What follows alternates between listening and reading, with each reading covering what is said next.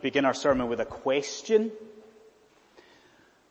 Are you struggling in the Christian life? Are you struggling at this point in the Christian life? Are you a believer who is spiritually exhausted? Are you someone who is spiritually depleted? Are you someone who is spiritually demotivated? Could it actually be said of you that you are perhaps giving up? Are we giving up on the people of God, the people of here? Are you giving up even on the means of grace? Are you seeing your attendance even at the means of grace diminishing? Are you perhaps, even in your heart of hearts, are you giving up on the Lord Jesus Christ himself? Are you a Christian who's struggling in the Christian life? Well, friends, I pray that this morning through his word, that what happens is that God encourages you. And I pray that today that he encourages you into a new chapter of Christian joy and Christian enthusiasm. Now, one of our elders, Gabriel Amarim, has just recently started a new job. Now, we know what that's like as well. You know what one of the sort of main objectives in a new job is? And the main objective is to impress your boss, isn't it? In the first couple of weeks, you do not want your boss to think that you are incompetent or a bit of a numpty, do you?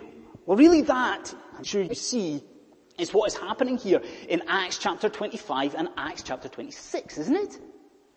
Like this man, Porcius Festus, has begun a new job as Roman governor, and you see that he is keen to impress, isn't he? But he's got a problem, because what Festus has done is put the Apostle Paul on trial.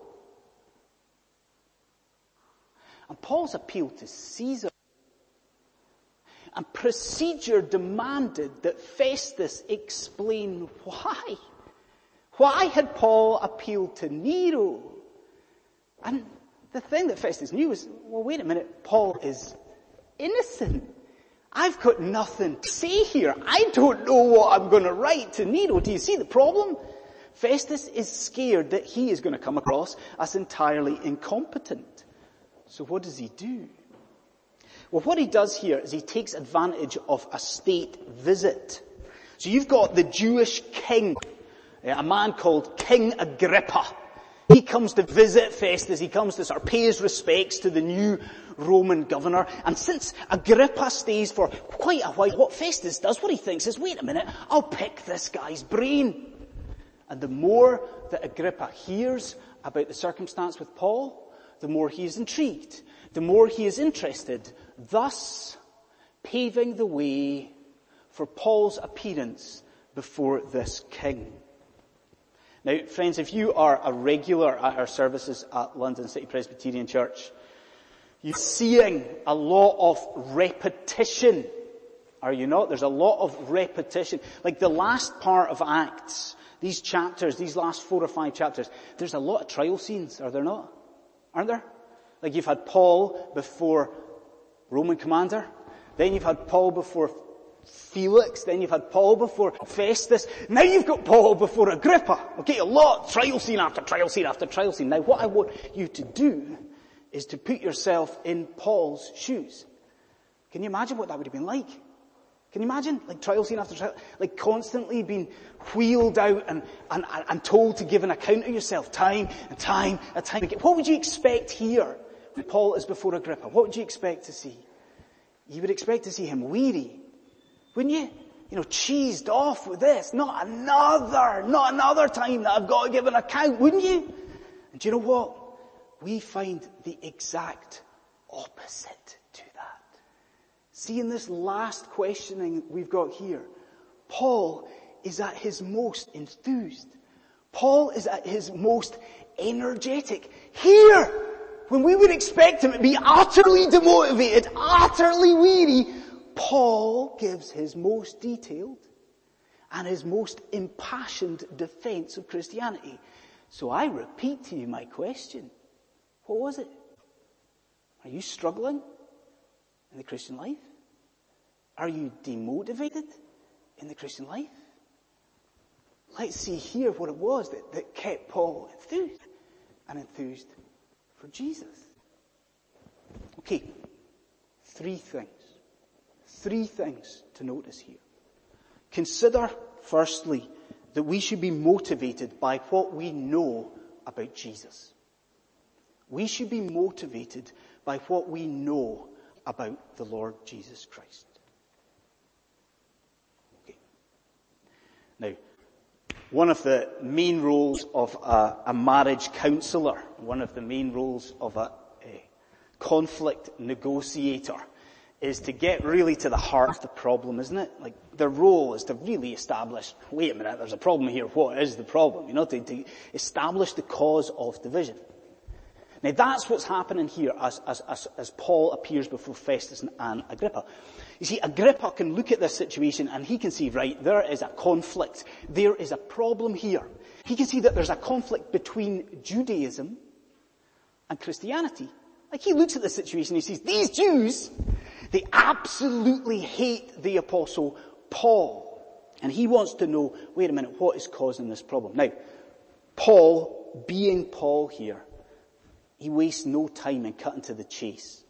So what he does is he begins his defense before Agrippa, and he gets right to the root of the problem, okay? In verse 6, effectively, he shows Agrippa that the problem is about who is being faithful to God's word.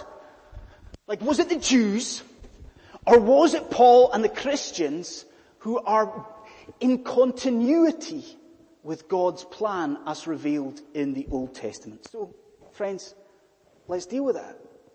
I mean, what would Jews have believed about God's plan in Scripture? Like, we get a lot of visitors. We get a lot of visitors in our congregation. I was going to say we get visitors to our church every week. Probably more than that. You know, we probably get visitors every service to our church, which is wonderful. But let's say this morning we got a visit from a 1st century Jewish rabbi. Okay, like, I know that's maybe pushing it a wee bit. It's unlikely. But let's say we got a visit from a 1st century Jewish rabbi. What would he believe? What would he understand God's plan in Scripture to be? What would he believe?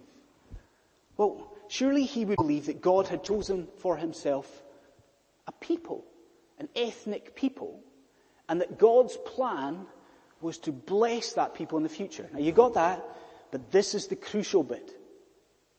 Our rabbi, he would believe that resurrection language in the Old Testament, that it spoke about that future blessing of Israel. Do you follow me? Do you see what I mean? You know, when God in the Old Testament says, I'm going to bring my people out of the graves, our rabbi, he's going to think sort of metaphorically or literally, this speaks of a future blessing. You know, this speaks of the future renewal of Israel, okay? And you see that Paul here in front of Agrippa is saying, no, he ain't got it. Paul's saying that what the Jews should have understood is that the resurrection language in the Old Testament, it isn't just pointing to a future blessing. That resurrection language in the Old Testament was talking of the means by which that blessing would come. Do you see it? Resurrection language, not just pointing forward. Resurrection language in the Old Testament was talking about the mechanism that God was going to use to bring blessing. Paul's saying that really the Jews should have been anticipating one individual through whose resurrection God was going to pour out his blessing. Now wait a minute, do you see the difference then between the Jews' understanding of God's plan and Paul's understanding? But wait, it gets worse, doesn't it? Because Paul here is not saying, you should have been anticipating one individual who was to come, is he? What is he saying? He is saying that individual has already come. Paul's saying that this Jesus of Nazareth, that he is the Son of God, that he has come to earth, that he has lived, he has died, and what has he done? He's risen. And Paul is saying, the Jews, you've missed it. You've missed it. You are getting God's plan wrong. Now, wait, what are we talking about here? What's our theme this morning? It is motivation, isn't it? Well, do you see how that would have motivated Paul to come out and speak to Festus and to come out again and speak to Agrippa? He realizes that God has shown him something awesome, something special, doesn't he? He realizes that he can see Jesus for who he is. That God has shown him the one through whom salvation comes. He realizes that this man, Jesus of Nazareth, man born to unspectacular parents, unspectacular village just a few years ago, Paul realizes that he is the place, he is the personification of biblical hope. So of course he comes out and speaks to Agrippa. Of course he's full of enthusiasm. He sees salvation. So friends, let me speak to you here. The Christian who really relates to this idea of weariness. Do you relate to that? Are you demotivated? Friends, isn't it incredible what you know? I mean, isn't it absolutely incredible what God has shown you? I mean, there are millions, billions of people out there who are doing what these Jews were doing, who are seeking God, seeking meaning, and they are in darkness. I mean, they are entirely lost. And what do you know? What has God shown you? You know the very one through whom salvation comes. God has shown you Jesus. He has shown you Christ. You know where salvation is. You know that man in Bethlehem, the one born there, is Savior, that he is Messiah. You know that it is through his resurrection that God is bringing blessing. More than that, you know who he is, but you know what he's like, don't you? Don't you? Even if you are in a terribly bad spiritual place this morning as a Christian, you know that Jesus loves you, don't you? And you know his forgiveness in your hearts, don't you? You know that he is merciful. You know that he is kind. You know that he is gracious. You know that he is beautiful. Friends, Paul comes out time and time again here. And we wonder, why, Paul? How can you do this? And now we realize why. It's because of Jesus. Friend, are you demotivated spiritually? You look to your Savior, because it is Christ Jesus and only Christ Jesus that can spur you on in the Christian life. So we should be motivated by what we know about Christ Jesus. There's a second thing that I want us to notice here in these verses. We should be motivated by what we have been called to do by Jesus. We should be motivated by what we've been called to do by Jesus. Now let's say the Kirk session of the church here. Let's say that we were to invite you as a Christian here to give your testimony at one of our meetings. Okay? Now you would, in essence, know what the Kirk session are asking you to do if we say we want you to give. Now what's a testimony? A testimony is a sort of very personal account of the work that Christ, the work that God has done in your heart and in your life. That's a testimony. We all know as Christians what a testimony is. Now you see through that reading that that's what in front of Agrippa. Don't you see that? Like what he's doing in this sort of, a flamboyant, the pomp and circumstance of this royal court, if you like. You see that Paul's not standing before Agrippa and just giving a lecture. Don't you? I mean, you see, it's not just some sort of theological treatise that Paul's... You see that this is a very autobiographical defense of Christianity here. Don't you see that? Now, because of that, and because it was Paul, inevitably, sooner or later, Paul was going to have to get to what happened to him on the Damascus Road. Wasn't he? Sooner or later, if it's a testimony and autobiographical, he's going to have to talk about Damascus Road. Now, what do we know? If you've been here for this series, what do we know about the Damascus Road? Well, we know that Paul recounts the Damascus Road on a number of occasions in the book of Acts. Now, what we've got to realize is that every time Paul speaks about the Damascus Road, he emphasizes a different point. Like he's bringing out something different every time he talks about the Damascus Road. So the question you and I have got to work out just now is that here in front of Agrippa and Festus, what element of the Damascus Road is Paul underlining or highlighting with a highlighter? What element is it? Well, if you look at it, we see that though of course he mentions the light, and he mentions the booming voice of Jesus, what we notice here is that actually it isn't his conversion. It isn't Paul's salvation on the Damascus Road that he is focusing on in front of Agrippa. It's actually the other side to it. It's the calling. It is the commissioning that Paul received, that he focuses. So do this with me. I ask you to do this. If you look at verse 16. Now remember what I'm saying. Paul's not looking at his salvation so much as he's looking at his commissioning. Look at verse 16. So Jesus says to Paul, what does Paul recount? Jesus says, I have appeared to you. Why? To appoint you. So it's this commissioning. Then keep your finger on verse 16. Do that. Keep your finger on verse 16. Look at verse 17. Again, he's saying, Jesus said to me, I am sending you. Do you see it? So the real emphasis here is not on the fact that I was saved or converted on the Damascus Road. Paul's saying here, I was called into action. I was commissioned. Now keep your finger on verse 16. Now, one of my close friends a number of years ago, she landed herself a new job. Really interesting job. I was very jealous at the time because her job was a maker of musical instruments. So she was making violins and cellos by hand, essentially. Now, I met up with her a couple of weeks after she started her job. We had a cup of coffee. And she said, what she told me was that the guy who owned the company didn't really need her. Didn't need her. He could manage fine by himself. But that he had employed her. Why? Because he thought this was a really important skill. You know, making violins and cellos by hand. And he thought the skill was dying out. It was really precious, so he wanted to train someone up. Here's the point.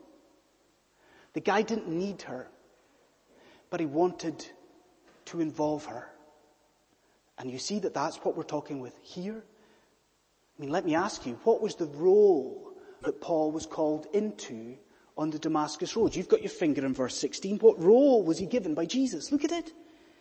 I appoint you to be a servant. Now here's the memory test if you've been here for this series. You ready? Do you remember that Paul and Barnabas went off together on a missionary journey? We remember that. Here's the question though. Do you remember who they took with them? Remember he caused loads and loads of problems. It was Mark. Now do you remember why they took Mark, this younger guy? They took him to help. They took him as their assistant. Now get this. The word used to describe Mark there is the very same word that Jesus uses to describe Paul and his calling here. Wait a minute, do you see what that means? It means that on the Damascus Road, Jesus called Paul to be his assistant. Jesus called Paul to be his assistant. Now wait a minute, do you see in front of Agrippa how this would have motivated Paul? He could see not only was Jesus Christ one who could save, but he could see incredibly that he, Paul, this man, the sinner, Jesus was wanting him involved in this work of salvation. He was called to assist. So yeah, he was called out time and time and time again. And yes, he had to appear before Agrippa. But come on, he was working with the Lord of glory himself. Friends, hear this, hear the diagnosis. Our problem when it comes to our spiritual lack of motivation, very often it is too low a view of what we've been called to by Jesus Christ. Like I know that on the Damascus Road, this calling that Paul received was unique in many, many ways. But don't you see the language here? It applies to you. And we don't see that. Like, isn't it true that as Christians, we see what God has called to us? We're just involved in a menial task. Like what do we think practically is the role of a Christian in this world? We think, well, we just live the same as everyone else. But perhaps on occasion, we just provide a higher moral alternative. And I say to you this morning, that is absolute nonsense. That is absolute nonsense. Don't you see that what you have been called to as a Christian is so much greater than that? Don't you see that in Christ, you have ready for it, you have the greatest position that any human being can have. You have the most exalted job title imaginable. Because what are you? You are an assistant to the King of Kings. The one who has created the world. You are his assistant. This morning, that though he does not need it, that the Lord Christ has called you to give him help. Isn't that amazing? Isn't it absolutely incredible? Isn't it motivating? We today in here are God's servants. We are called to help the Son of God himself. So we are to be motivated by what we know about Jesus. He is the Savior. We are to be motivated by what Jesus has called us to do. We are assistants to the Lord of glory. I want to end with a third thing. We should be motivated by what is possible through Jesus. We should be motivated by what is possible through Jesus.